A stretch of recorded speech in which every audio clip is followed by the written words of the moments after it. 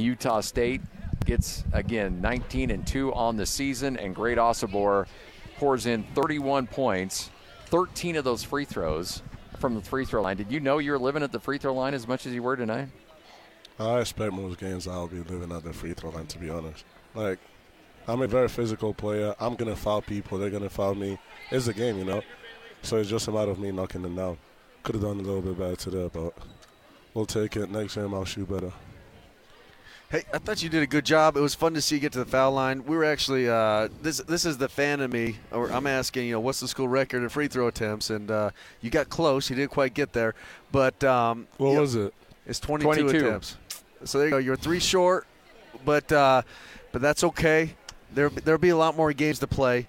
What stood out for you about this game? What is something that you were impressed with that you guys did well? What is something that you guys thought you needed to clean up?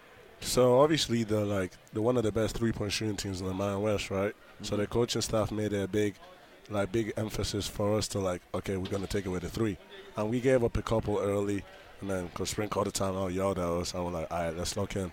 And then once everyone said, all right, we're gonna do our part, the fact that everyone can just buy in and be like, okay, we're gonna shut that down, and then it happens, just speaks volumes of our team, You've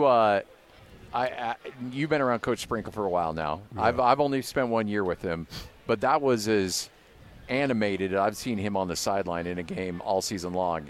He said he didn't like the energy out of the gate.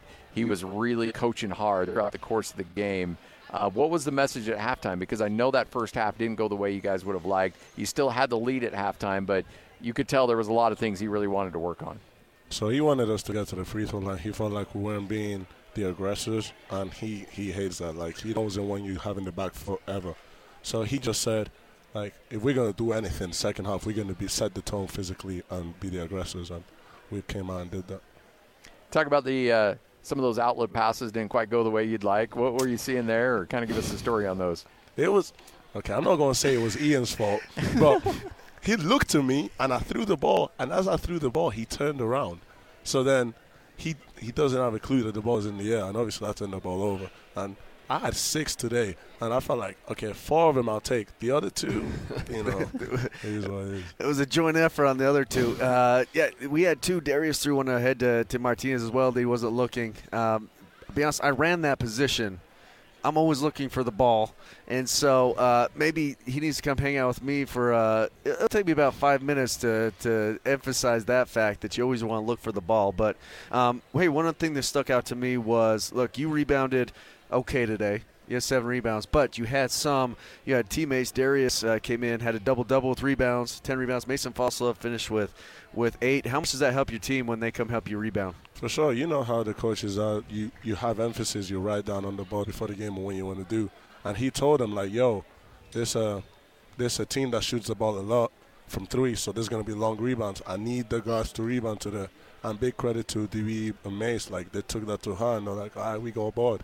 Now they might have stolen a couple from me, but I can't have 10 boards every game, so we'll be fine. Yeah, now you're starting to sound like Ty Wesley a little bit as we steal the ball from him. One more question I had about Isaac Johnson. We were commenting that he's gotten a lot more physical and playing a lot better. Is that because he has to battle against you in practice every day, or is he where's that extra aggressiveness coming from?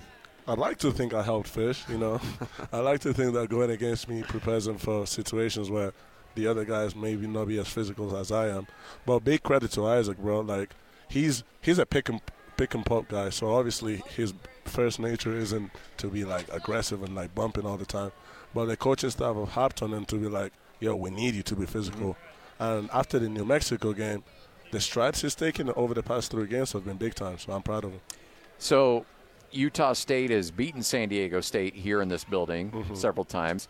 They've beaten them in Mountain West Conference championship games, but they have never won in the Mountain West Conference in San Diego at Viejas. You obviously know the history of that program, the success they've had. What does the mindset need to be for you guys to go down there and get the win coming up on Saturday? We have to take the day off tomorrow, so we'll take a rest day tomorrow, and then we'll come in on Thursday, have a really good day of practice, and then we'll leave Friday, prepare ourselves mentally. We're going to lock in on scout, and then we're just going to play our game. No one has to be special. Everyone just needs to come in and do what they do, you know. Love it. We've been talking way too much. I'm going to let you go, man. For sure. Thank you You're very the best. There he is. Great Osobor tonight. Utah State gets the victory, 82-61.